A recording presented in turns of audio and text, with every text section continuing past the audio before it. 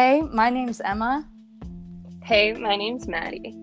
And you're listening to The Pilot's Pandemic.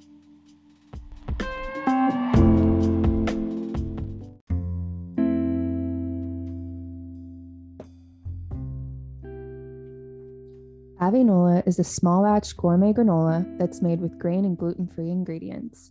It's made from ancient lupini beans, which are filled with fiber and tons of plant protein. It's less than 1 gram of sugar and only 95 calories per serving. It's a zero-guilt snack that checks all the boxes, and loads of fiber to keep you feeling full. So, Emma, what's your favorite part of Avinola? Well, obviously, y'all already know I love the chocolate, but the coconut almond vanilla is also very, very good. Besides just eating it straight out of the bag because it's that delicious, I love to make like a Greek yogurt bowl, bunch of avinola, honey, berries, macadamia nuts, maybe some pecans. I don't know, whatever my little heart is feeling. But that is my favorite way to enjoy avinola. And I especially love this company and this brand because A, it's a small business, and B, it is women owned and created. We absolutely love Maggie. And if you haven't already, go back and listen to her episode. But you guys can use discount code Pilots Pandemic for 15% off your order of avinola. So code Pilots Pandemic.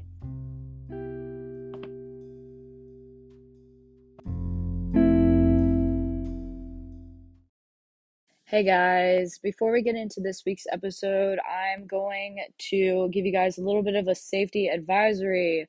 This is a trigger warning. Some of the language or content used in this week's episode may be found as disturbing or harmful to one's self, aka triggering. Be advised and please proceed with caution. Hey, y'all. Welcome back to this week's episode of the Pilot's Pandemic Podcast. You're here with your host, Emma, and our lovely co-host, Maddie. What's up, guys? And today we are joined by our guest, Collin Hughes. Hello, Collin Hughes, Las Vegas, Nevada, former bull rider, rodeo announcer. What else have I done? Oh, yeah. Airline pilot and jack of all trades. And best thing, though, is proud grandfather of some beautiful grandchildren. Awesome. I'm just like, oh my gosh, I'm really, really excited to talk to you today, Collin, because I am a horse girl through and through, also a pilot, but love anything that is rodeo. You know what I mean? I love it. I love it. I love the aesthetic. I love the vibe. Yellowstone has been just my addiction recently. But okay. I am all about some Wild West. So just before we get in today, I kind of wanted to talk to you about your story behind, you kind of go by the Prozac pilot, and you've titled yourself that. I did years ago. I have been blogging on that for some time now, but just to share with you how, I don't know if you want to call it taboo topic or, just a topic that doesn't want to be talked about in the world of aviation, and that's depression. Even today, when somebody mentions the Prozac pilot blog, I still feel awkward. You shudder a little bit. Which I shouldn't, but I still do. That's how uncomfortable it is to talk about it these days. But it came about in 2008. I was flying charter, grounded myself to go on medications. My wife is a social worker, so she and I talked, and I went on medications and just self-grounded myself. When I was on the ground, my wife says out of boredom I did this. I created a YouTube video where I put on a uniform, put a paper bag over my head, and said, I am the Prozac pilot. And then go on about saying how, pilots on depression and the challenges that are faced there. That's how all that started. And then CNN picked me up, Inside Edition picked me up, and Yeah, that's the story on that. So you went viral, is what all the youth say these days. Yeah. Yes, I did. I didn't go as viral as I thought it would, though. So, but yeah, it started. It picked up after that. Started a little bit of a movement. Yeah. I mean, when I went back and looked at that video, because I had actually never seen it before, Collin, Okay. and how we got hooked up is through our mutual friend, Kristen, who told me, oh, yeah, you should watch his YouTube video. And when I looked at the date, I was like, wow, this is like 12 years ago. Yeah. You're still dealing with the stigma today.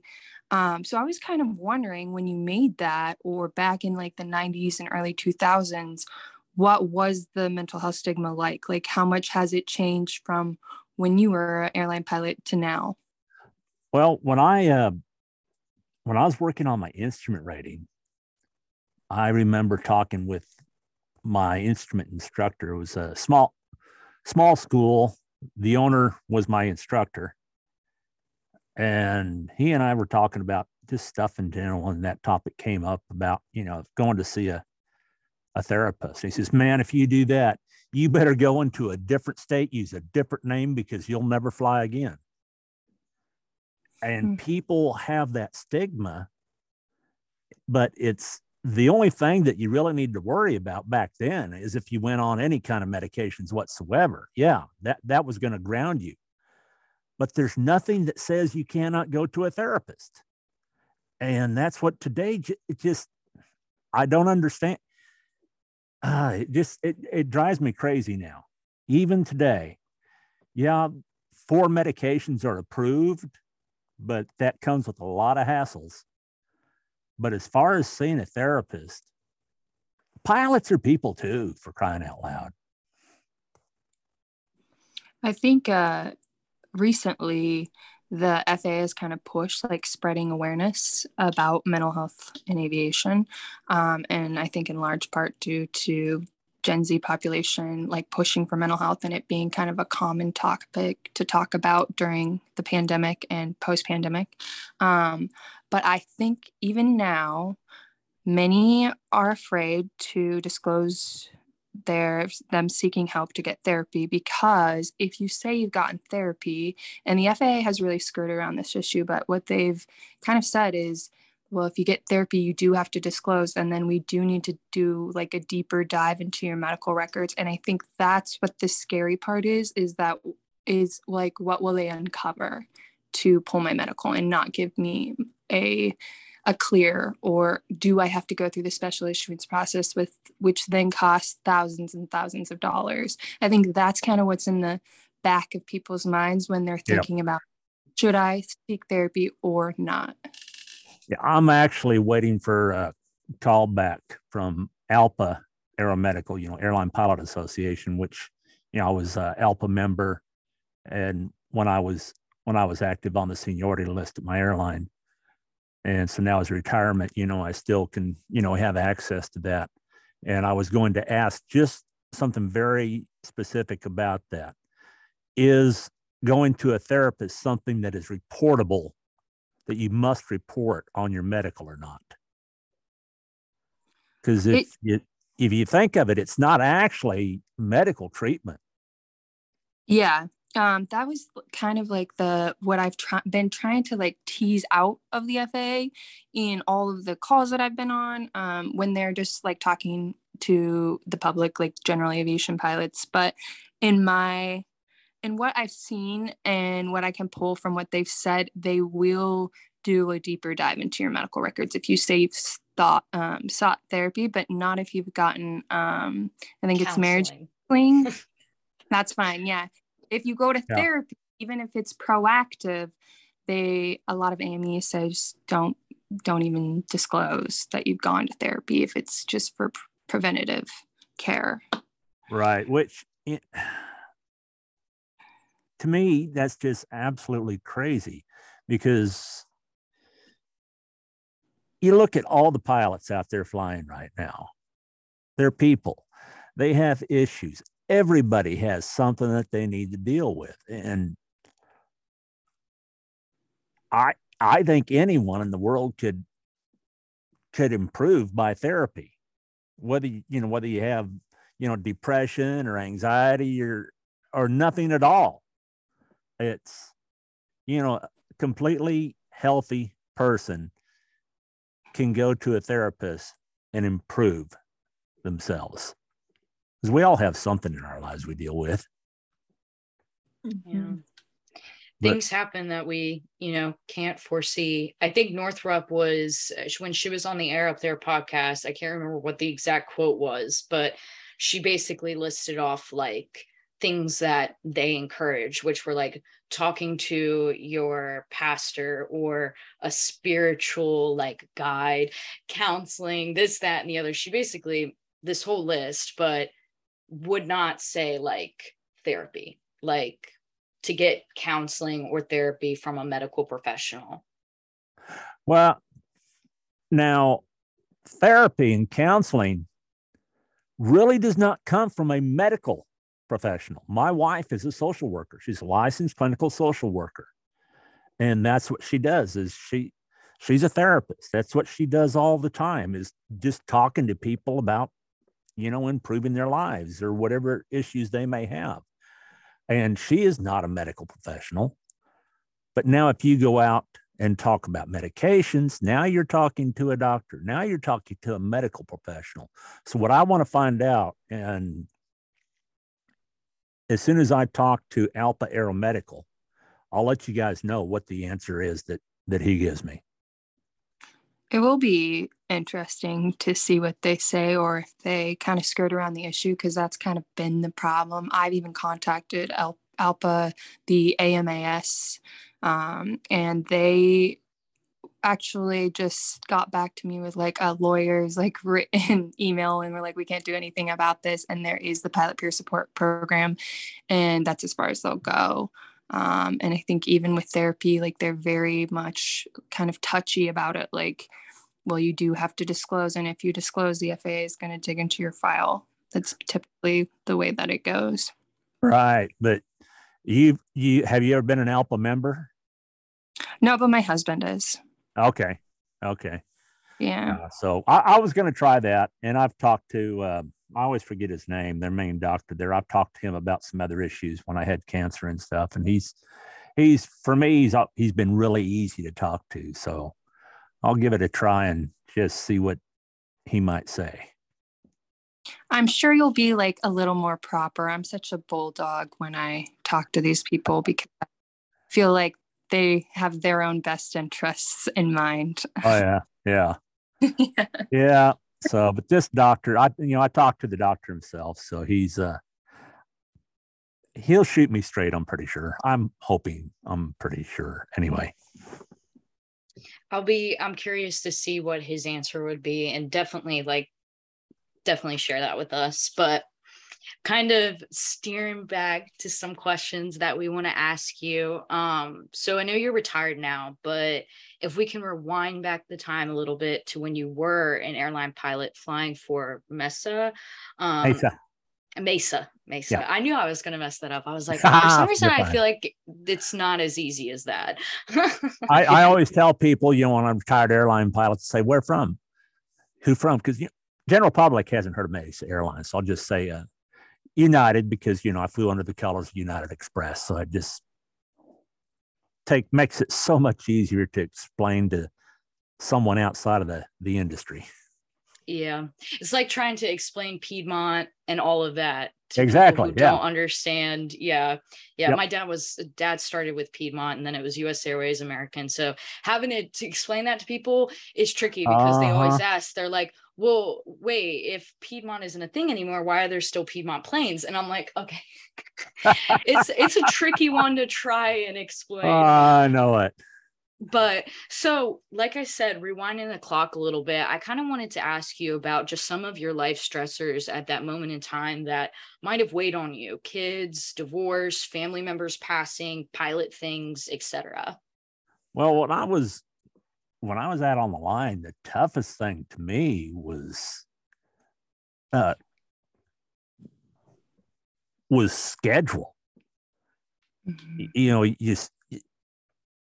You work 3, maybe 4, sometimes 5 flights a day, and you're crossing time zones. I mean, there were times where day 4, I'd wake up on the East Coast at 4 o'clock in the morning, meaning it was 1 o'clock at home.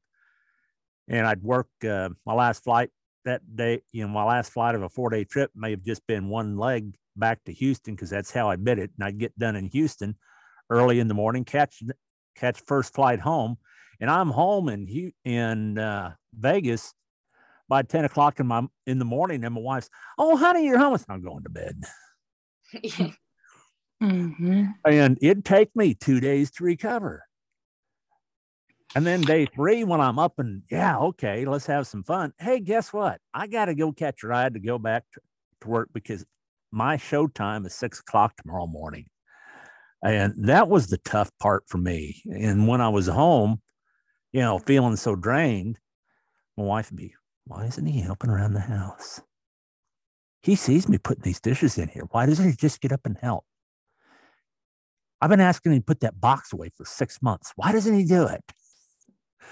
That was the true stressor for me. But the work itself, living a dream. Yeah.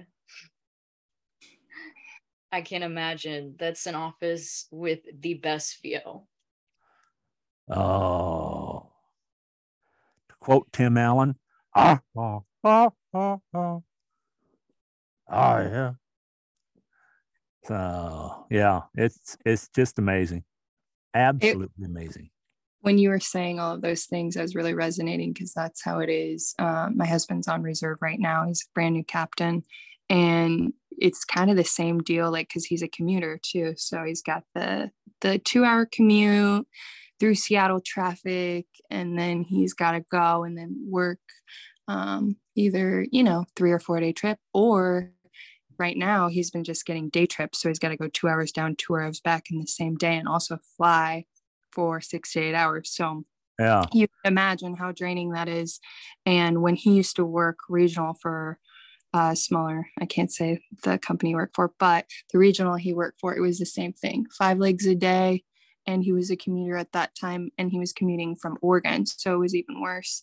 But yeah, I have the same thing where I'm like, why is he so tired? And I understand, because I work in the airline industry, but it is taxing, because, like, those relationship things, you don't always think, like, you want to think of the other person, but then it's like, well, as a pilot, like, and being married to a pilot, it's hard not to kind of give more because they're gone.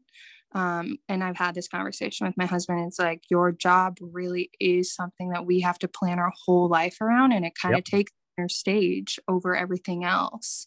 And I think that's something that when you get into this industry as a pilot, you don't think about how much it's going to affect not only your life, but everybody else's life around you. Oh, my wife actually told me a couple of times is that she was so tired of planning our lives around my schedule. Especially, when it varies month to month. Yeah. You bid it, and you don't know what you're going to get in the bid until it comes out. And so we can't even plan a month and ahead because of that.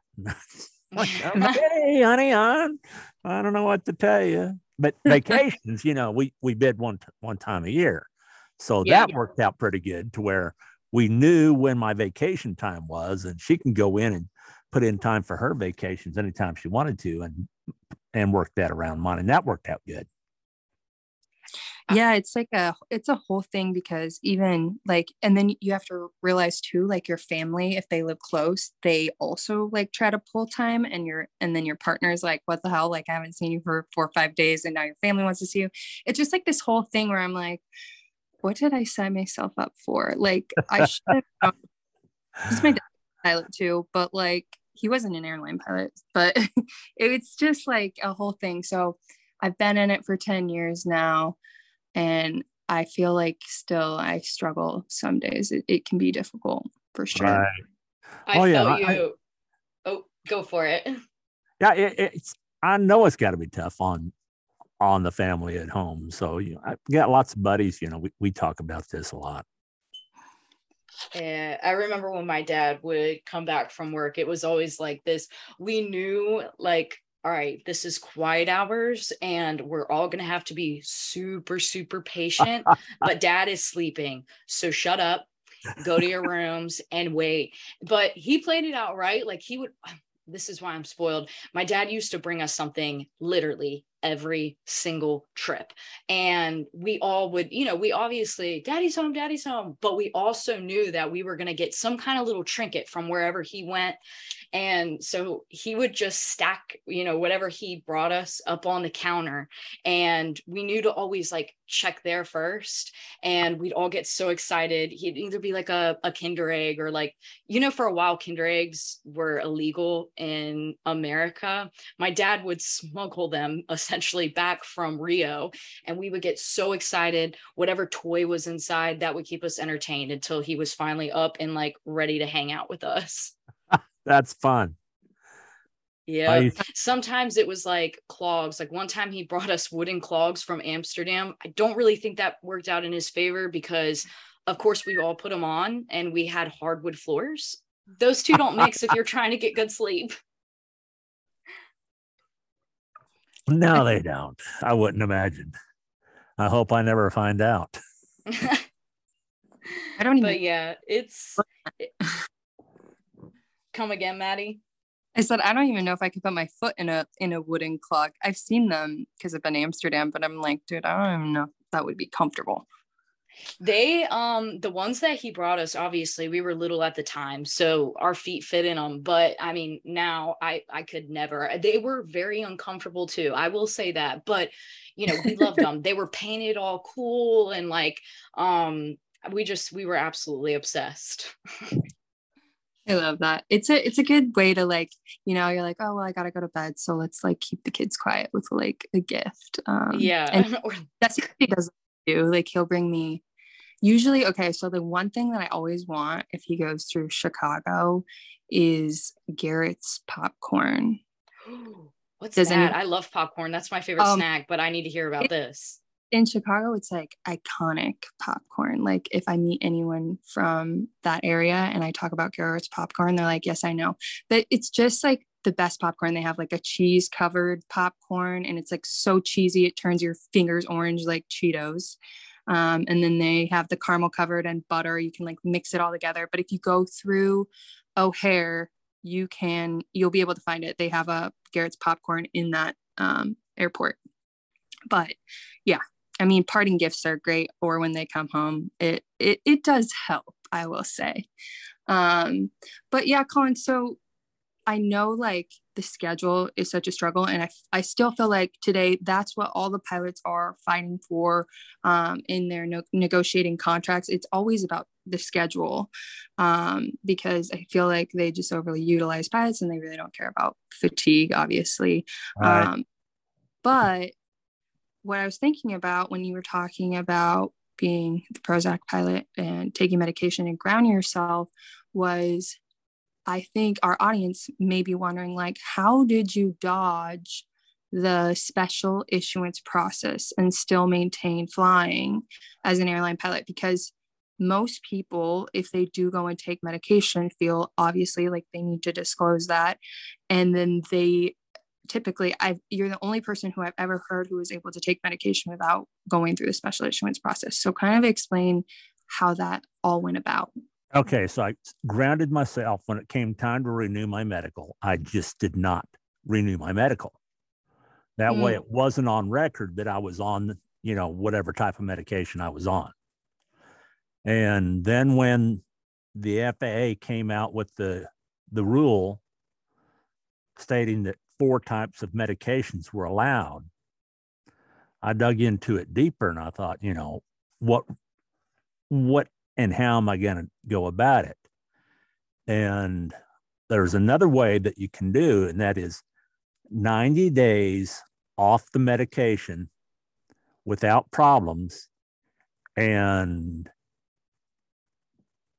something written from your physician about that you no longer need medications and that you're well now, and then you're good to go. Even the examiner can sign off on it. It doesn't have to be sent in to the FAA for any kind of approval. They could flag it. And so all I had to do was check that box that nobody wants to check. Have you ever suffered from depression?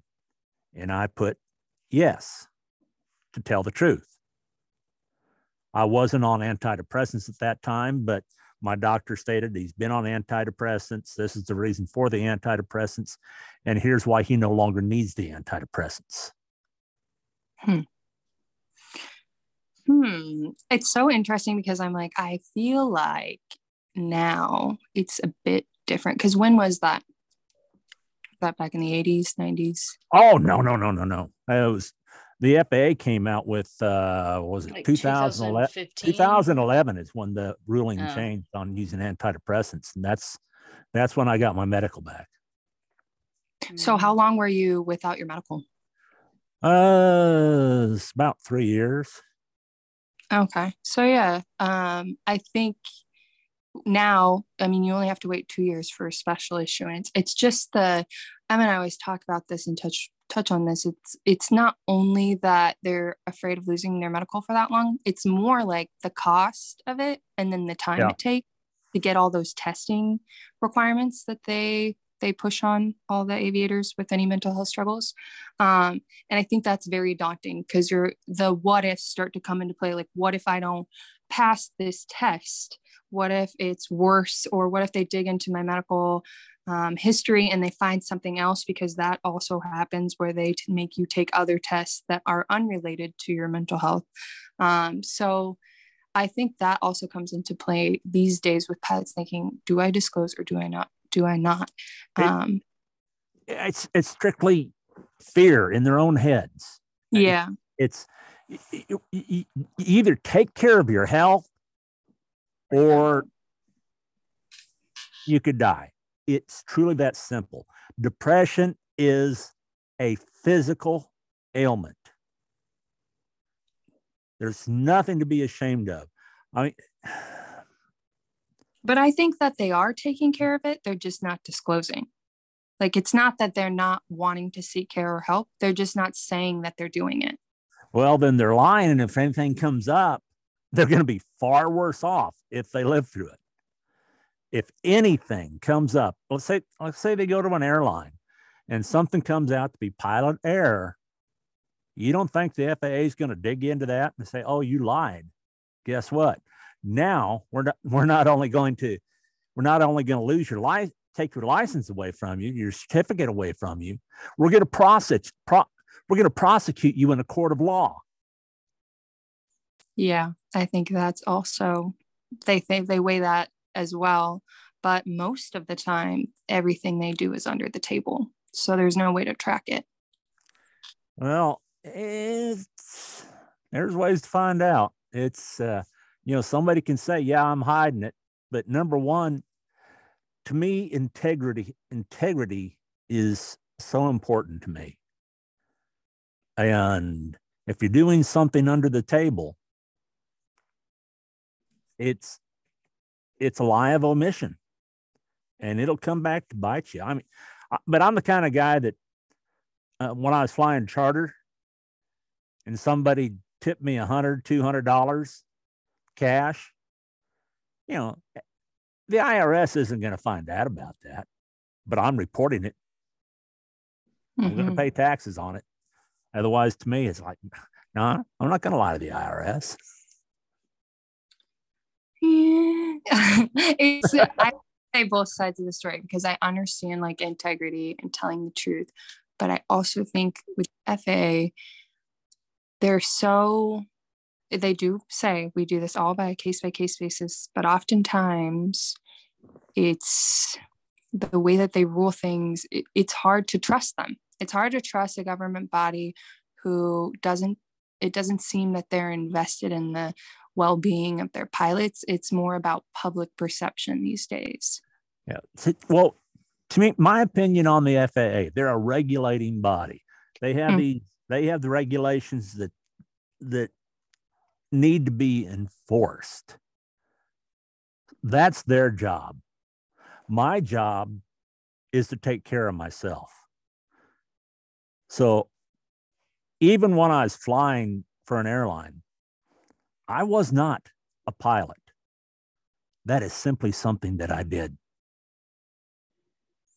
I think that I love that about you, and that you've said that, because Emma and I have talked about this as well a lot on the podcast, saying like, try to not make your identity into being a pilot, which is what many people do. And it's understandable. I mean, that's a lot of your life. And we were just saying how even your loved ones kind of have to change their whole lifestyle around for the pilot that they're married to.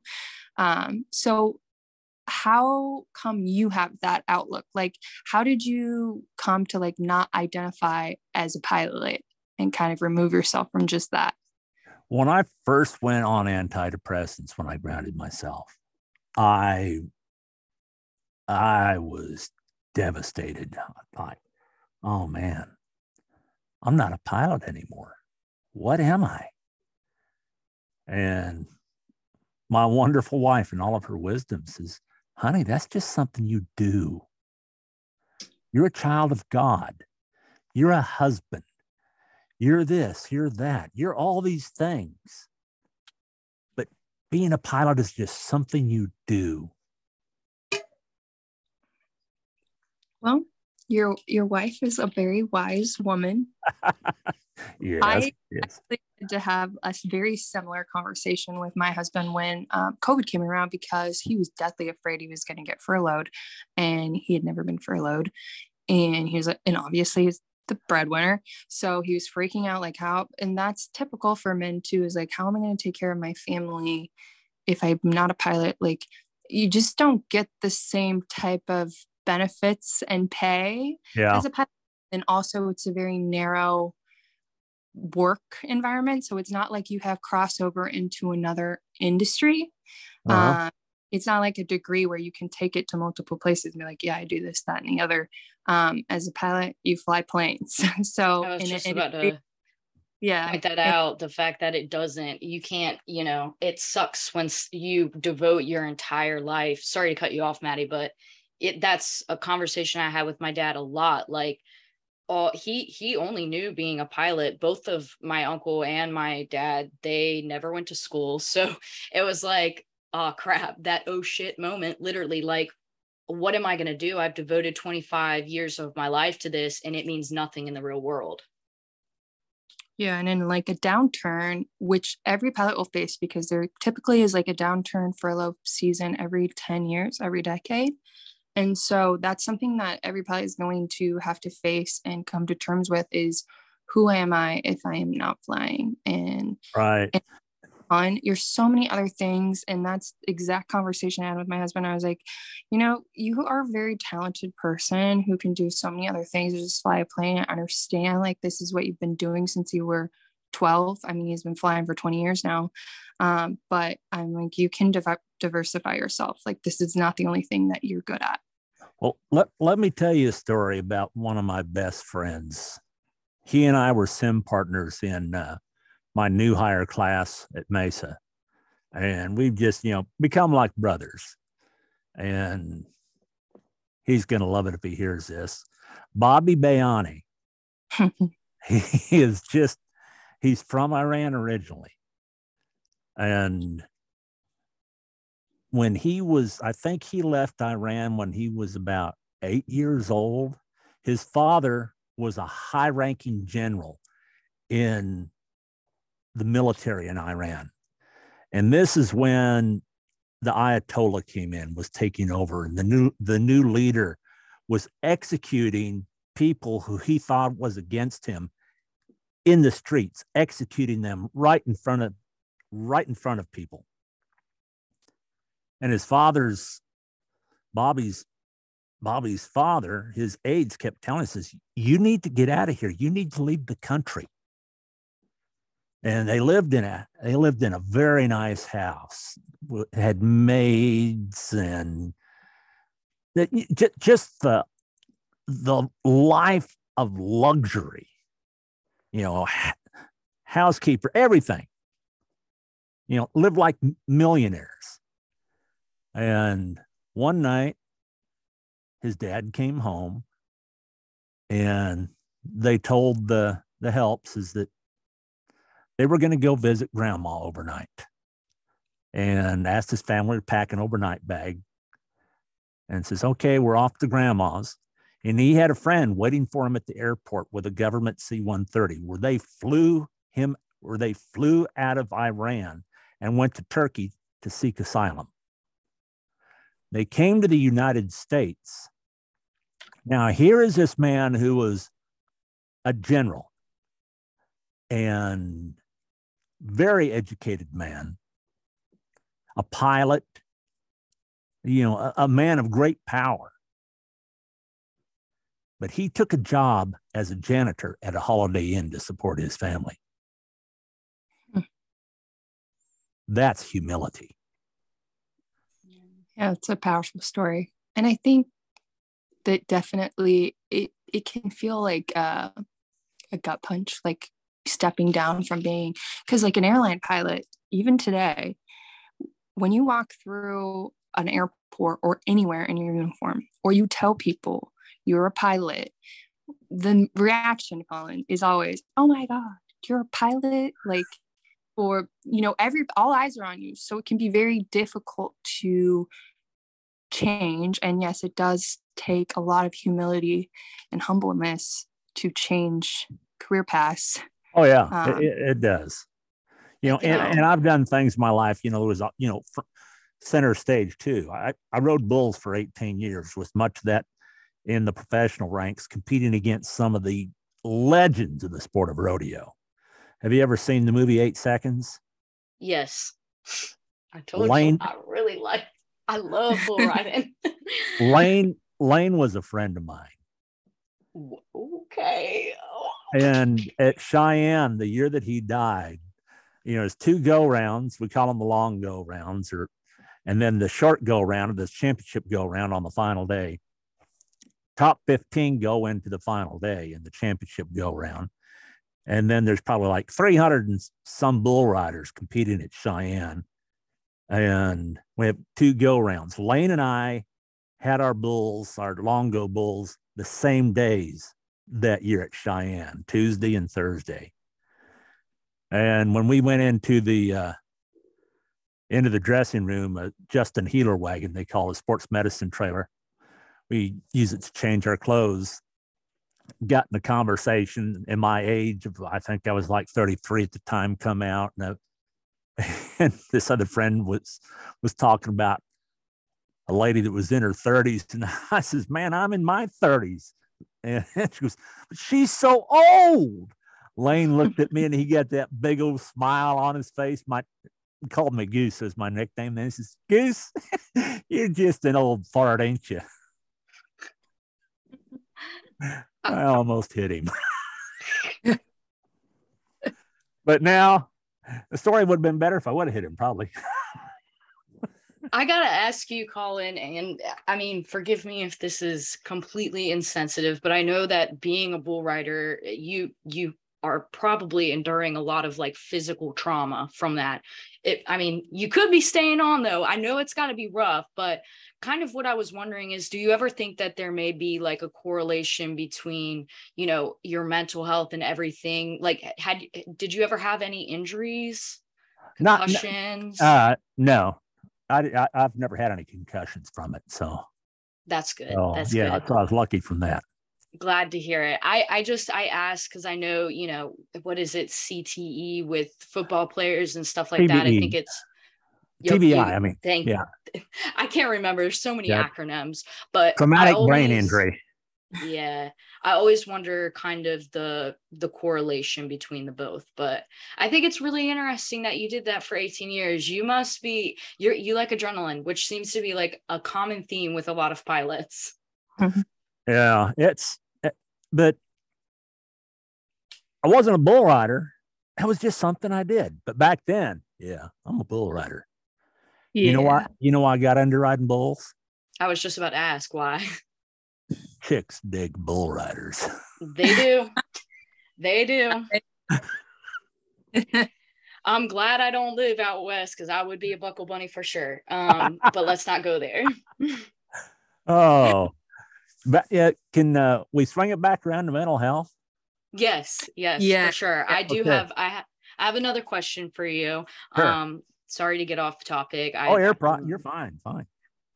So kind of wanted to ask you, if you were talking to a pilot, airline pilot, student pilot, etc., if they were undergoing some kind of mental health struggle, anxiety, depression, would you recommend them going down the special issuance process? And I feel your answer is going to be yes, but just asking out of curiosity, would you recommend something else, or how would you go about that?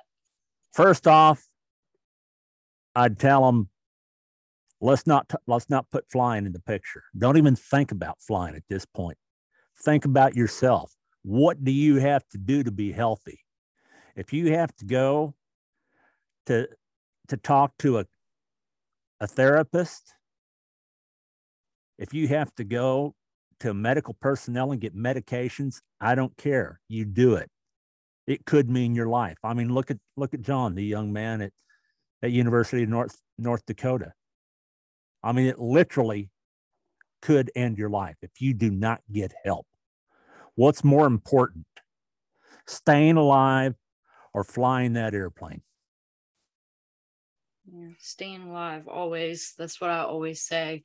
You got to value yourself and your life more than everything else. But, in light of mental health, I understand that can be extremely hard for somebody who is dealing with a really, really bad form of depression or having suicidal ideation.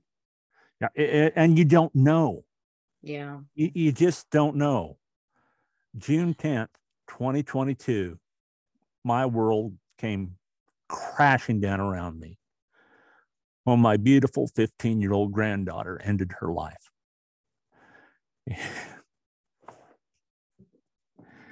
The pain that leaves behind is, it's undescribable. I was yelling and screaming most of the day when I found out. And so what I want to tell these young men and women, if they ever ask me a question like that, is you could be putting your family through so much pain in the future and you don't know. It is life and death. It truly is life and death if you do not go get help. Yeah, I think it's hard for those who are struggling to really think about other people because it's just like they're so entranced in their own mental health state. Like, how do you think about other people when you don't feel good about yourself? But the other thing is that when me and Emma have talked about and talked to the families of the people who have passed, it's oftentimes they also have to start to go to therapy because it's affected their mental health as well. Oh yeah, it's I've never really been one for anti-anxiety medications, but with my granddaughter being gone these past few weeks, yeah, I've had to use them a few days. I can understand that for sure. Yeah. I still I still can remember exactly where I was and what I was doing when I found out my uncle took his own life. It changed the entire family dynamic. I talked about it a little bit with our previous guest, Jamie, and it's earth-shattering, not just for the person, but for everyone involved. It's like the most massive of earthquakes you could ever endure. I feel like I was numb for almost a year. Like, after it happened, I could not even bring myself to wrap my head around it. It was almost like my brain just told me that, oh, he's still here. He's still with us. It's like I could not accept reality for a good year. And I was also grieving the loss of my father at the same time, which is like a double whammy. But yeah, it like I said, it's like an earthquake. It affects everyone around them. And that, I do want to say that to our listeners. If anyone is listening out there and you are struggling with suicidal ideation, I urge you, if it's your cat, your dog, it could be anyone. And obviously think about yourself, but find something to ground you. is my biggest advice. And on top of that, the number, engrave it into your mind, 988, the suicide hotline. That number is 988. Remember, Thank you. 988. Oh, and if I haven't told you the suicide hotline number, it's 988. Thank you for sharing that, Collin, because I think it's also important. But you talked about your granddaughter, and I kind of wanted you to share with us some stories about her, because we like to humanize everyone. Because I want people to know, like, because mental health is so stigmatized. You even talked about it, you're like, I don't like to be called the Prozac pilot even now. But I want people to know that it's normal everyday people that suffer with mental health struggles. And most of us at some point in our life will struggle.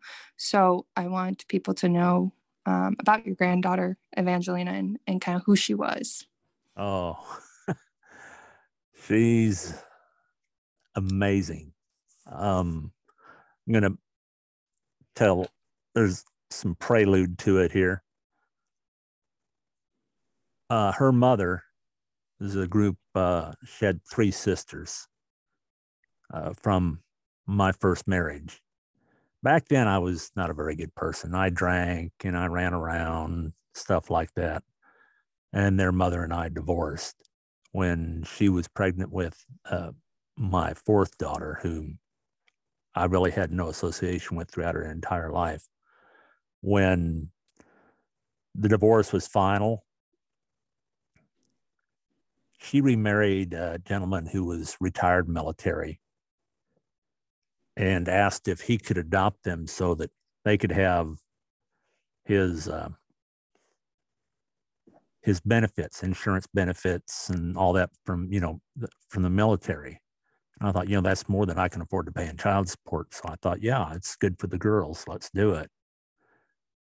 And I was thinking I could still see my daughters, but once I signed those papers, I had no parental rights whatsoever.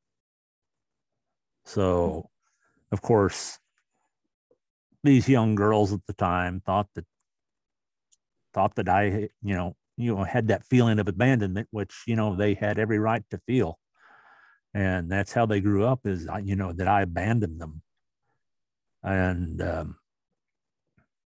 back around 2005, my second oldest daughter looked me up. And we had a relationship for a few months.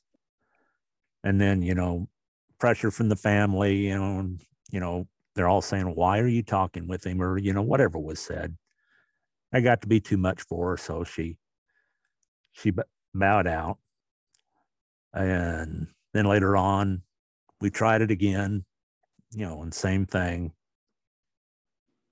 And then I met my beautiful wife, Jean Marie, and got another message from my daughter. And my wife says, "Oh, you should do it." I said, "Oh, no, it's just gonna happen again." This conversation went on for a while, and finally I did. I says, "Okay, I'll do it. And relationship lasted longer this time. And then it fell apart again. Then in 2017, my wife asked me, says, "What are you going to do if she calls again or sends you an email?" I says, "No, I just don't want to go through all that." And Jean Marie says, "Well, I understand." The next morning, I'm saying my prayers. And it's just like you're hearing my voice now. Pray for your children. I said, "What children? They don't want anything to do with me. I don't have children."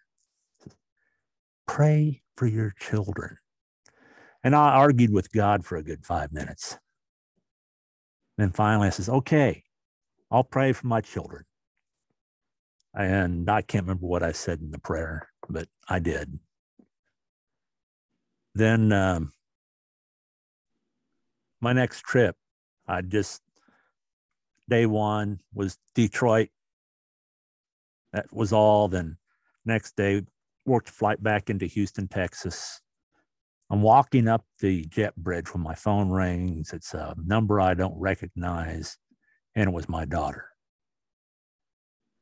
Her ex-husband had just been killed in an automobile accident. Mm.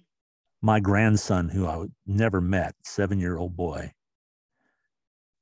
had been cut all the way up his front, bones broken, in a coma, in the hospital. They didn't know if he was going to recover or not.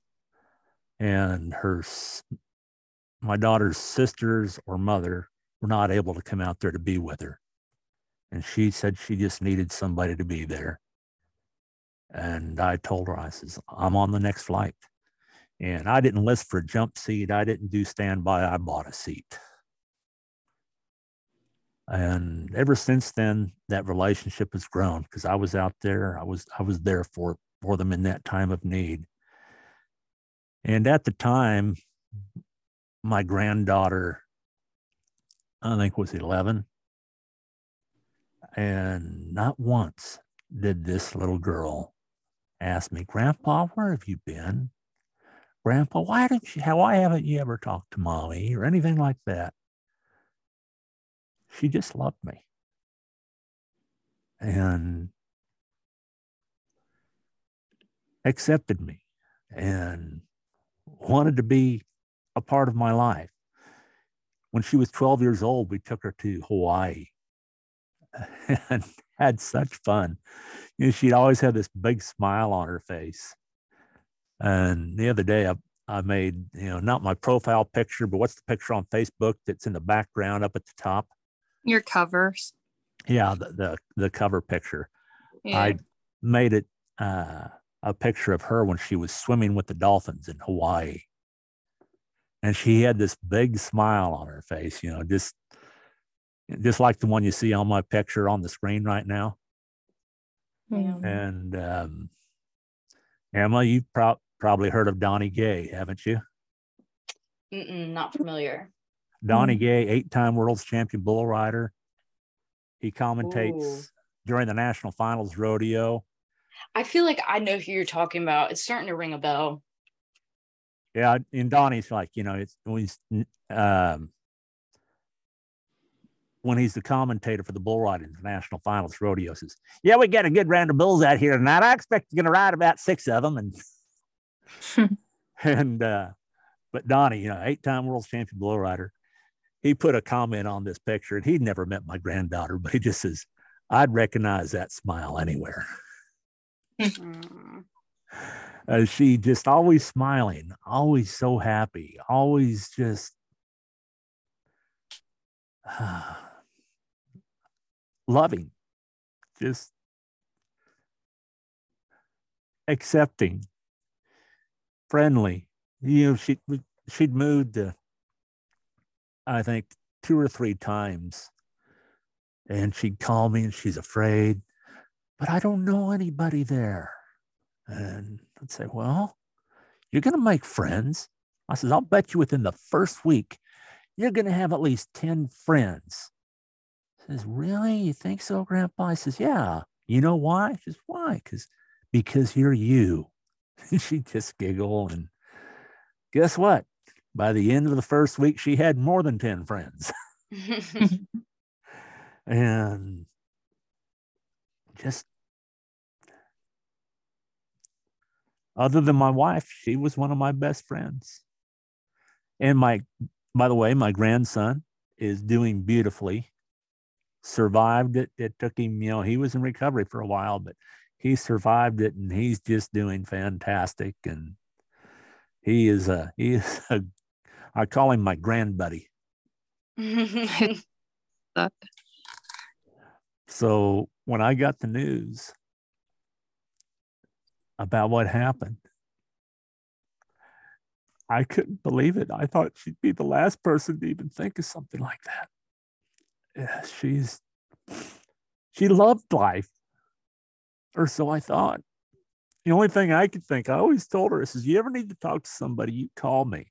And I've got voicemails that I'll never let go. I've heard Collin saying, Grandpa, this is what's going on. Can you call back? And all I could think is, why didn't she call me? Why didn't she call me? Do you think there was something going on? Like, was there something going on in her school life, or do we know what got her to this point? No, we'll probably never know. Yeah. There was some good that came out of it. The reason I told you that whole story about the sibling group was her funeral was on a Saturday, and the cemetery where she was interred was about an hour drive away. So that was going to be too much to do all of it in one day. So her internment was the following day. And the next morning, before we were getting ready to leave, I get a text message from my oldest daughter saying that one of her daughters would like to meet me. And my daughter was saying, but this happens, you're all in. This is a lifetime commitment. You get that? And I said, I understand. I know. Yeah. And so we met. My daughter introduced me to this granddaughter. And the first words out of it, she's 16, she looks like she's 12. The first words out of this sweet young lady's mouth to me was, are you a good man now?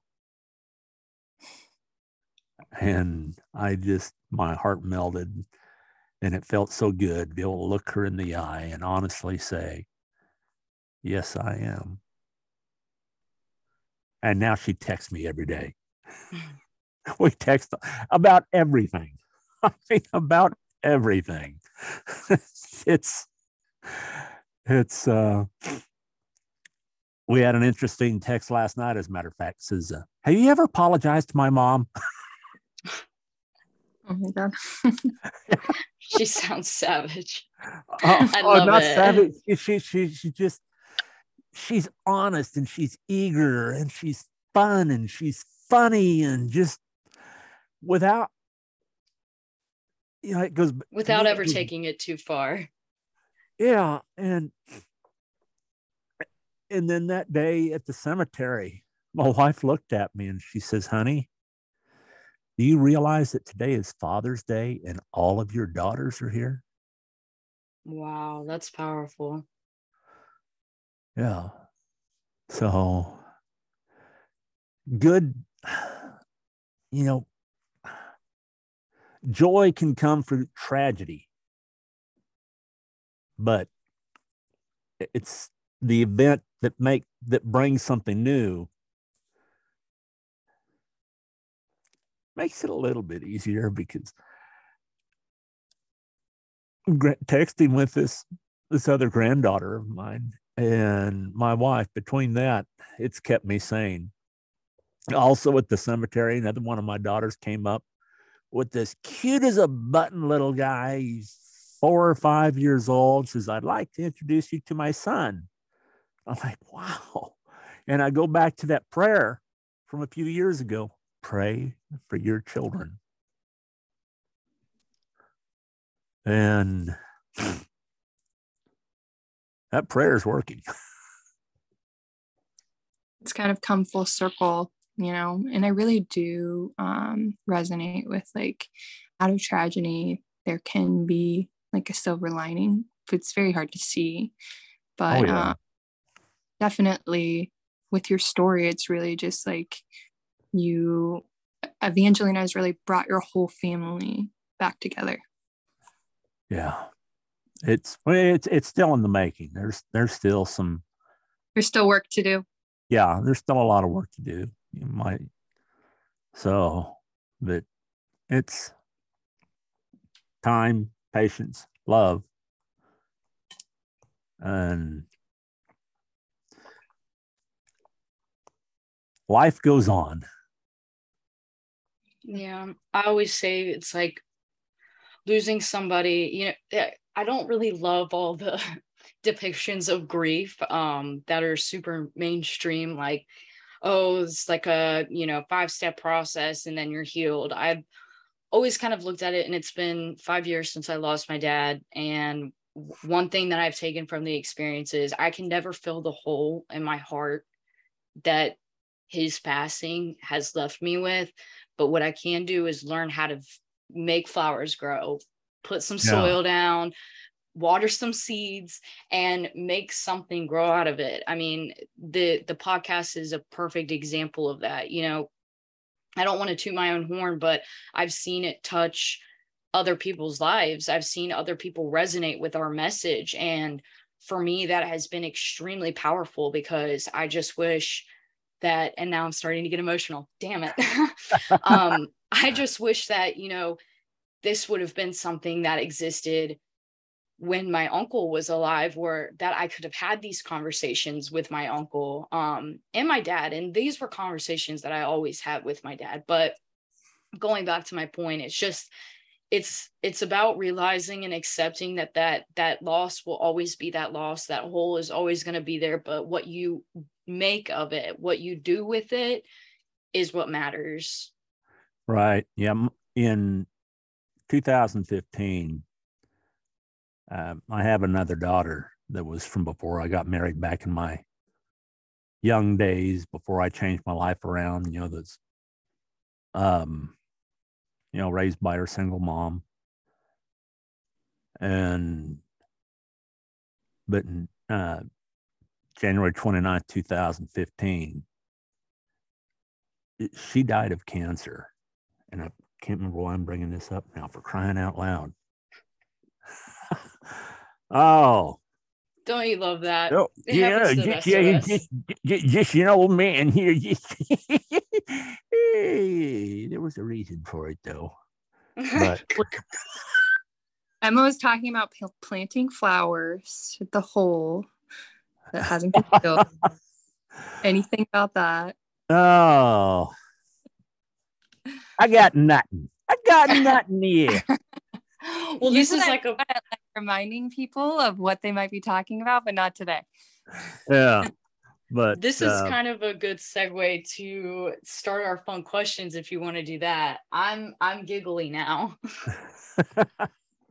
Well, there was something else I wanted to share, if you don't mind. Yeah. I to have you also share about like your website, Collin, before we get into fun questions, and then the wall of remembrance, because I think that's such a heartfelt idea that you have, and our listeners love to share their stories with you. So so it's stopsuicide.life, and stopteensuicide.life is not up yet, but it will be soon. So it's not fully developed. The website isn't right now. It's mainly about my granddaughter. The wall of remembrance doesn't have anyone on it yet, but that's going to go there. I also want to have a page with links to help aids, different things like that on it. Talks about 988. It's the, remember that number, 988, 988. Mm-hmm. What was that? Oh yeah, 988. But throughout my entire life, you put me behind a microphone, I'm at home. When I announced rodeos, I'd be in front of crowds, a couple thousand people, and I can't wait to fire up that microphone. Most people hate public speaking. I eat it up. I given motivational talks, and I love it. It's just, I don't know. I love it more than I did flying or riding bulls. You like an audience, I feel like.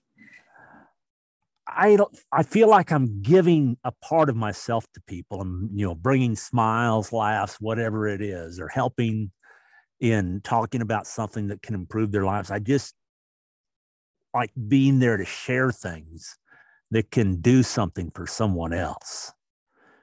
And throughout my life, I've wondered why I've been saved. There's been several times in my life that I swear the hand of God has saved me. When I was a child, I'm caught up in this whirlpool thing at a lake, and I'm kicking and screaming and trying to get out. And I'm about ready to drown when a hand reaches down and grabs me and pulls me out. And I don't know what the person said to me, but I ran over to my parents and told them what happened. They says, "Oh, there's nothing like that around here. That didn't help. Stop telling lies." And I went over to the next camp where this guy was, where he went back to, and no one knew who he was. I could not find him anywhere. Another time I'm getting ready to cross the road, we'll stop to eat somewhere, and I'm going to cross the road, and a buddy of mine grabbed me by the shirt and pulled me back, and I could feel the rush of the air of the car zooming past me on this highway. Just recently, I go into the emergency room. I didn't really have chest pains, just a little bothersome feeling there. But I told my wife I have chest pains. You need to take me to the ER.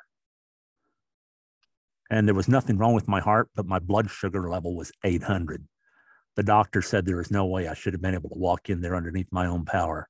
That, if it was any higher, I'd have been dead. And so all these things that have saved me, I've been saved for throughout, and this gift that I have. But when I got that phone call about my granddaughter, as soon as I stopped screaming, I thought, I know what I'm here to do. And I'd stop suicide. I know realistically I'm not going to stop suicide, but I sure hope I can make a dent in it.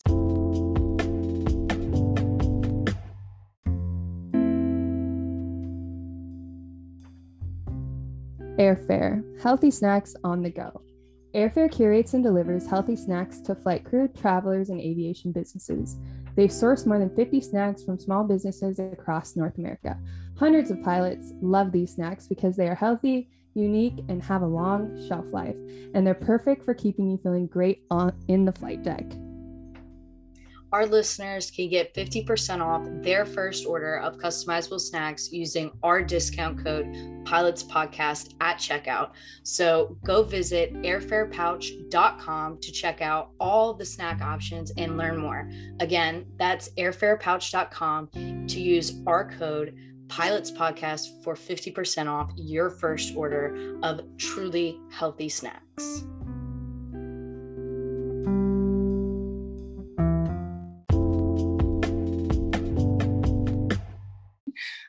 I definitely think, Collin, that you definitely have that gift of speaking and spreading a message. And like Em and I were telling you, have a great voice on the podcast. So I think that you will do amazing things, and just your story will change people's perception about suicide, and I believe help them as well. And I'm so glad that we were able to speak with you about that, and that you were able to share about your granddaughter, and kind of how that silver lining came out of that as well. So thank you for doing that today. Yeah, my hope is to get in front of audiences, like schools, colleges, church groups, and talk to them about this predator. It's the page 1 of the website talks about this predator and how he's a serial killer. I mentioned in this thing that I wrote, and I want to use this to get out there, and I would love to get into schools like UND, Embry-Riddle, places like that have aviation. I'm going to educate myself more on what you must and you cannot report. I think that's going to be a big topic that's going to come up. So I'm not sure that you have to. And a lot of people, here's a big misconception that I know a lot of people have. I said, well, I've thought about suicide. On the medical, It never says, have you thought about it? It says, have you had a suicide attempt?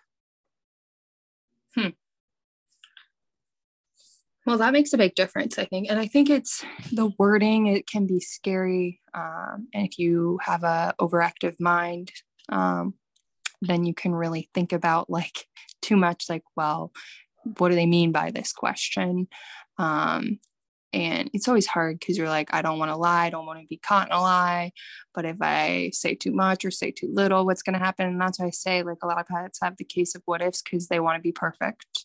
And this is a very heavy thing to, do your whole medical history and everything. So I think it would be very important, like if you were able to go and speak on stages like at Embry-Riddle and UND or any aviation platform, to help those younger pilots understand what they can say and what they can disclose, and that it's important to destigmatize this. So yeah, let me put it to you like this: with all the head things we've got going on in the industry. I've been on national television. I've been on 3 or 4 different news shows, and the world knows that I'm the one that did the Prozac pilot blog. The whole world, well, not the whole world, but aviation knows. The administration of the FAA knows. One of the top medical doctor of the FAA was asked in an interview about me, and so they know who I am.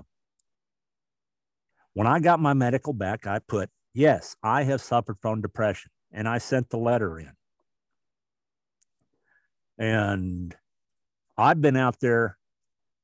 I've been on nationwide news, and I've never been dug into.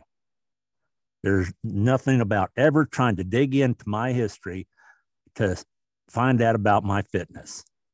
And I have flown safely, and I done everything the way it needs to be done. I did not lie. I did not cover anything up. I put myself out there in front of the world, and nobody was digging into my past. I think that's a very important message. And I hope everyone was just listening, because I deal with this so often. Like, how can you have your platform, the platform that you have, and be a pilot? Like, aren't you worried? Aren't you this? Aren't you that? What am I doing wrong? You know what I mean? Yeah. Spreading awareness, creating change, like sharing my message, sharing my story. That is not a crime. No. The same goes for signing the petition. I have so many people, I am afraid to sign the petition. I understand your fears, but again, it is not illegal to sign a petition. I understand, and it's like, we talk about this all the time. We get why these people are so afraid, but I think it is extremely important to understand context. And if we all kind of like got together and stopped breeding that stigma and that feardom in each other, I feel like that would help a lot when it comes to changing the stigma around mental health in aviation. Yeah. Then too, when I was at the region, when I was flying for the airline, there's been times, that there's been something surrounding mental health and pilots that CNN will call me. Hey, can you talk about this? And I can't even remember which one it was, but my chief pilot, right after this came out in the news, my chief pilot called me, and he says, have the news outlets contacted you? I says, yeah. He says, you going to talk to him? I says, well, I was going to call you to get your feedback on it, see if it was okay with you. He says, just don't mention the company's name. We're fine. Good to know. I mean, and that's kind of, like I said, hope y'all are listening. I mean, I'm not judging anyone, obviously, for being afraid, because like me, that is all Maddie and I talk about. And you have every right to feel that way. It's just, it's important to understand that we contribute to the stigma by always being so afraid.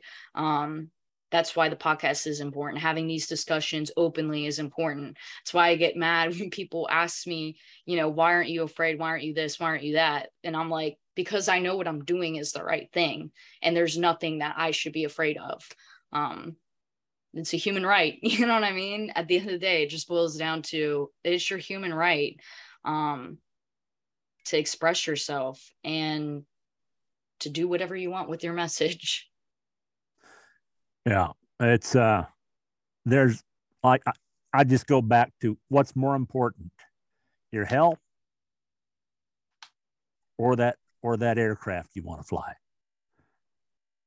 And to me, it's always your health, because it literally could be a matter of life and death. I hate to sound so gloom, but that's just a fact. Yeah. Well, I don't know. You were going to do fun stuff. What's the fun? I killed the fun stuff. I killed the fun stuff. It's always so hard. And we do these fun questions and it's always feels so inappropriate. I'm like, but if we didn't, I feel like we would leave on such a somber note. I feel like we have to do the fun questions. Let's do it. Let's have some fun, sisters. Oh yeah. Can you say it in your like best bull rider announcer voice? How would you say it? Okay. How did I? Here's how I kick off the bull riding. They're big, they're bad, and they're back in town. The bad boys of rodeo. They make their living by destroying bull riders, and they do it all for a bale of hay and a bag of feed. I love it. I love it. I love it. I love it. Oh my goodness. Okay. So first question, if you could do any job, what would you do and why? Any job. Any job. You don't have to train for it. You just can, a genie in a bottle could like just grant it to you. Whatever I love at the moment. If I love flying, that's what I'm going to do then. Right now, I love voice acting. I've got an agent who's hoping to get me put in front of the camera too, but had somebody earlier in an interview, I says, a voice actor says, oh, but you're really not an actor though. Yeah. Voice acting is ever much better acting is as people in front of the camera. You truly have to act to do what I do. And I love what I do. I do what I love and I love what I do. I do what I love and I anyway. Yes. What about you, Maddie? I was thinking about this so hard.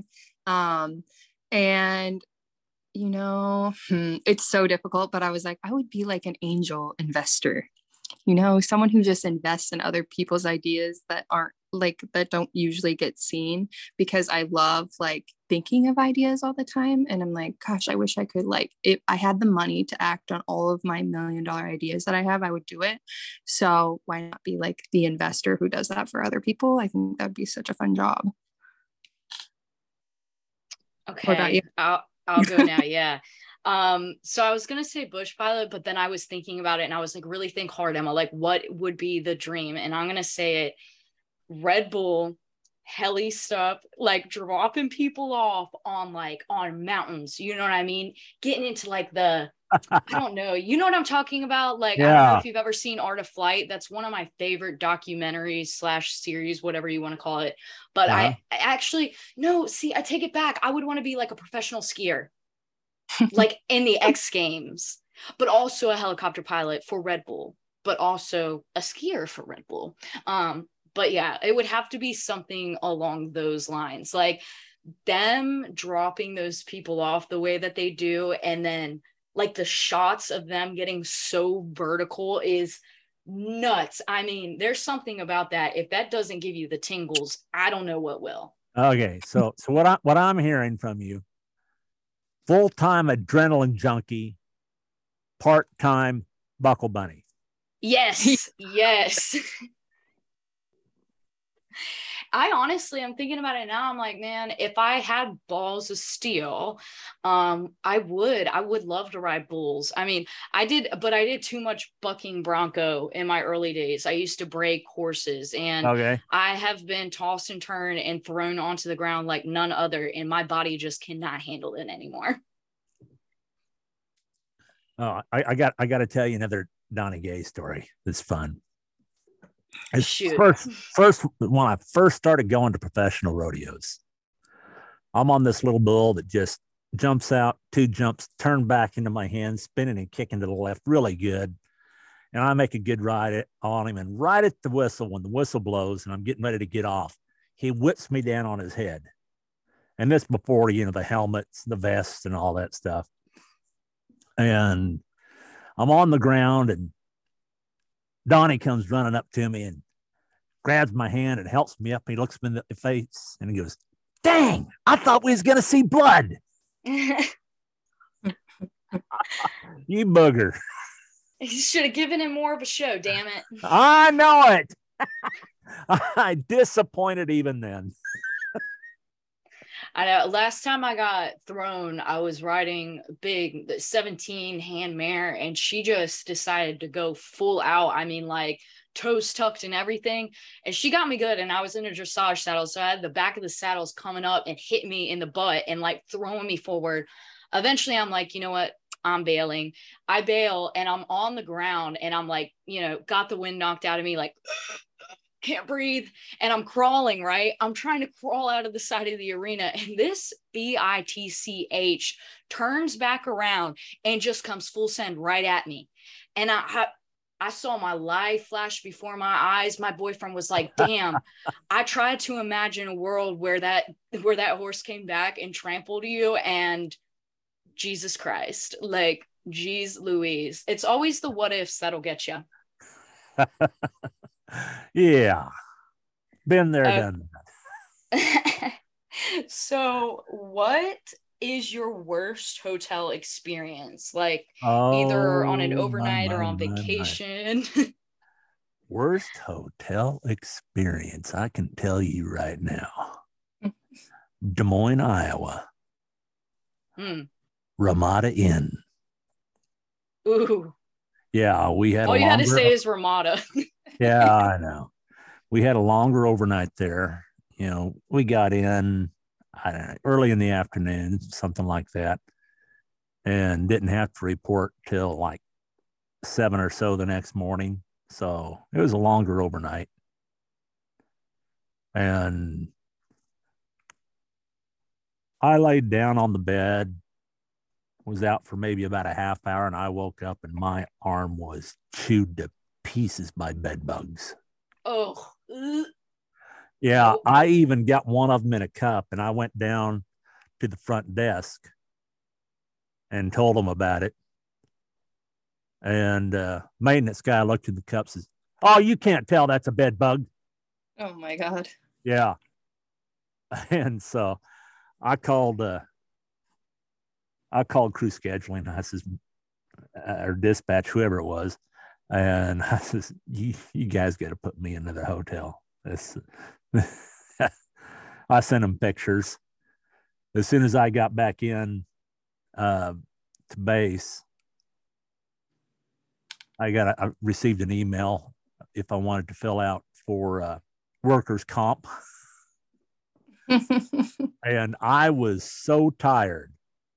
I was just so flat out tired because I didn't get to sleep at all that night because I just scratched. And even when I was at the different hotel, I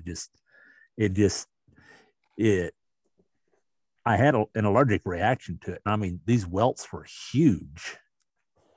So I got back into base and I called and I says, "Well, I'm going to call in." I was like, what am I saying? Yeah, I'm calling fatigued. Says, "Okay, so we'll show you reporting tomorrow at." No, you don't understand. I can't. I've got to go get my arm looked at. These welts are huge. They says, "Well, if you're going in fatigue, you only got 10 hours, so we can use you after that." I says, "Okay, I'm calling in sick then." Says, "Okay." And I caught the first flight home and went right to urgent care. Wow. Yeah. I would have fumigated you when you got home. I would have had the plastic bags out. Like, no, don't even bring that bag in here, sweetie. Oh, no way. There's these little things you can get that you can put your bags in when you get home, but it heats them up, and that's what kills bed bugs is heat. Heat. Uh-huh. Oh, Interesting. I might buy that for you and Jess, Maddie. yeah, I need that. My dad always used to panic about that. Like, I mean, seriously, he'd get out of the car and he had a plastic bag, like just ready to put his boots, to put everything in.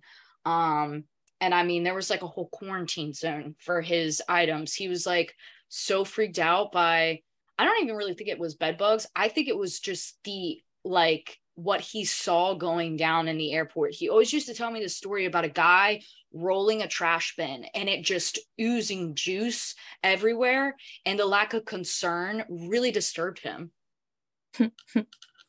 So yeah, been there, done that. But what about you, Maddie? Worst hotel experience? I know, I was like trying to rack my brain because I've never had any like bug bite experience. But I think like the worst thing that's happened to me in a hotel was actually back before I was even going on layovers with my husband or anything. This is back when I went to Mexico with my family for break. And it wasn't the hotel's fault really. But we were in Mexico. This is my senior year. So it's my senior year spring break, and I'm with my friends. So my mom got us our own hotel room. She was in the same hotel room. And when we came back that night, we must have not closed like our door all the way. And we're all sleeping. There's 4 of us in the room. And we wake up. My friend started, she's like shaking me. She's like, Maddie, someone is in our room. And I was like, what? I was like, it's probably my brother because of a twin brother. She's like, no, Ryan's like right there. And I was like, oh my God. And you just see like a shadow of a person standing over our bed. And I was like, oh my God, you turn the light.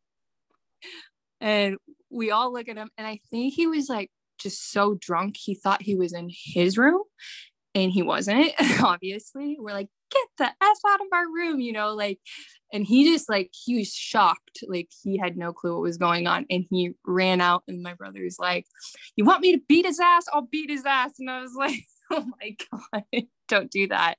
But it was definitely like in the moment, like seeing someone over your bed, it's like not someone in a hotel room is very alarming and scary, especially as a girl. So that was probably like the worst experience. I'm like, whenever I make sure I close the door, I put all the locks on, latches, all that stuff because of that whole experience. But yeah, not really had like a terrible experience from the hotel. Just me not being, safe was the issue.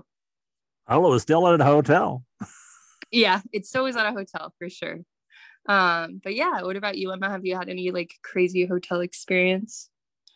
I had to rack my brain too, but honestly, the most recent one that can come to mind, and I'm not gonna say the place because like one half of me is like, okay, it's not the hotel's fault. Like I have to give them the benefit of the doubt of like what the situational environment is. But I was in Ocracoke not too long ago, and the place that we stayed was riddled with roaches. And if you know anything about me, I don't like snakes. Like I hate snakes. There's just one thing I don't do, and it's a roach. I cannot stand roaches. I hate them. I don't know why. Just everything inside me detest. And I mean, it was so bad. Like what really sent me was I'm laying in bed. It's about midnight, and I'm scrolling through TikTok, and just out of the corner of my eye, I see like this movement, you know what I mean? Just like a back and forth, back and forth, back and forth. And I'm like, what the hell? And I turn my phone, shine the light, and right above me on the headboard is the biggest roach I think I have ever seen in my entire life, just wagging its freaking antennas at me like a dog. Like a dog. And they were everywhere. It was disgusting. I'm in the shower. They're coming out of the drain. I'm on the toilet. One's staring at me on the side of the tub. I mean, just absolute fucking sorry. Excuse my French, but horror. Like, I'm sorry. I'm getting worked up just talking about it now. It's just, it wasn't that long ago. And like, y'all seen those videos of like people like having to pull roaches out of their ears and stuff like that. Like that is terrifying. Hands down, you win, Emma. Yeah. I don't want to have to win it. this trend, but yeah, You it was did. a pretty You awful did. experience. Okie dokie. So yeah, we gotta move on because I'm getting like the chilly willies and starting to get really paranoid. So they say the older you get, the wiser you get. Is there a life lesson or secret you would like to bestow on us? Well, I think one of the biggest ones really is we've already talked about. What you do is not your identity. It's simply what you do. I rode bulls. Yeah. I identified myself as a bull rider, but really it was just something I did. Pilot was something I did because there's more important things in life than the things that you do. Your family, for example. And, I'm a religious man. So my God, my Heavenly Father and Jesus Christ, though, I'm a son of God. I'm a husband to my wife, Jean Marie. I'm a grandfather to these children and a father to my daughters. That's what makes up a person, is who they really are inside. And it takes time to realize that. It's something that I guess you have to grow into it and start to look at yourself differently to truly understand that who you are is what's inside. Your integrity, how you treat other people, and your love for those around you, and how you treat your community. But as far as being a pilot, that's just something you do, something you love, and something you do. Yeah, I like what you said about integrity over everything, all day, every day. Yeah, it's important. If you're not upfront with people, who's going to trust you? Yeah. And if you lie about some things, you can truly get in trouble. Yeah, definitely. We divulged into that today quite a bit, but I know I'm like, everyone's going to walk out and I'm like saying, don't be scared, don't be scared. But we're also telling you that you could get in some serious trouble. Yeah. They might take you and lock you up, take you away. Oh no. That's only if you lie. If you lie and you get caught, if there's just the smallest incident, you take the wrong taxiway and the FAA thinks, hey, this guy really didn't know what he's doing. There's no reason he should have taken that wrong taxiway and crossed the whole short line. Let's dig into his past. And if you've lied, it doesn't have to be about mental health. If you lied about anything on there, like the number of hours you truly had, whatever, that is a federal document that you're signing. And if there's a lie on there, that's a whole lot worse. Yeah. But that's why we have the ASAP program. That doesn't protect you from intentional stuff. I know. I was just thinking, they cross the wrong taxiway. They just file their ASAP. They'll be okay. Yeah, I filled out some ASAPs. Yeah. Oh man.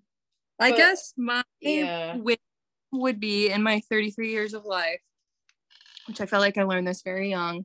And it's definitely like from trauma and just losing a lot of people that I love, is that time is way more important than money. And I guess what I mean is, would you rather work and not spend time with your family, or spend that time with your family? And I would always choose that quality of time with family is so much more important than chasing money. True. Facts. Because you can always money, but you could never get more time. For real. Yep. Preach it. I'm trying to think. I honestly, I feel like I'm trying to think, my wise words.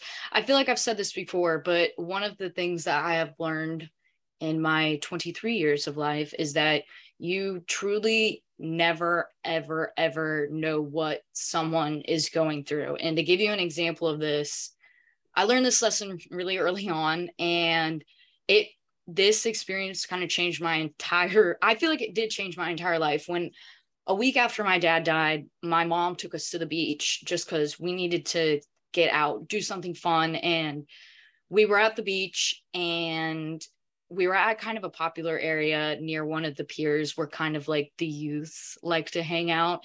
And I do not claim to be a skimboardist or like a export skimmer, which is like very popular in the Outer Banks.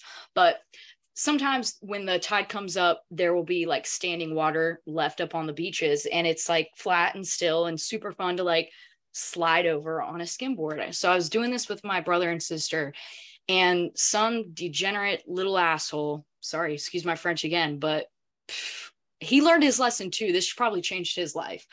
Got up, came over to me, and just made like a really, really snide remark about, hey, don't you know you're supposed to skim over there, pointing to the ocean? Like, what do you think you're doing? You look like a total kook. And I immediately, I think I just started crying, like on sight. I just complete tears and like ran off the beach up to our hotel room. And my mama waltzed her butt over there and said, shame on you. Do you have any clue why we're here today? Do you have any clue what we've been through? She goes, 1 week ago, I lost my husband. They just lost their father. This boy waltzed his ass up to the hotel room, knocked on the door, and was like basically on his knees apologizing to me. And that's just one of those things like that really stuck with me. You know what I mean? You really, truly never know what someone is going through. And yeah, it might seem fun and cool, or you might not think twice about what you say, but I strongly urge you to, because again, you just literally never know what somebody is dealing with. Very true. Oh, and I remembered why I brought the death of my daughter up. We knew we were going to lose her. And I called a friend of mine who lost his son that was about the same age as my daughter. And I just said to him, Johnny, how do you get through this, man? And he says, that's just it. You get through it, but you never get over it. Yep. Amen. Well, Collin, thank you so much for joining us today. This was an awesome discussion, and I just feel grateful to have this opportunity to talk to you. Oh, I enjoyed it so much. You guys are great. Thank you. Thank you. You ever want me back, just let me know. Yeah, and go ahead and just like I call it plugging, like plug all your socials, anything you want our listeners to look up, or anything about you that you just want to end on. Okay. Okie dokie. I think I've said everything as far as what to end on. Is 988. Yeah. Thank you, Collin. Thank you. Appreciate you guys so much.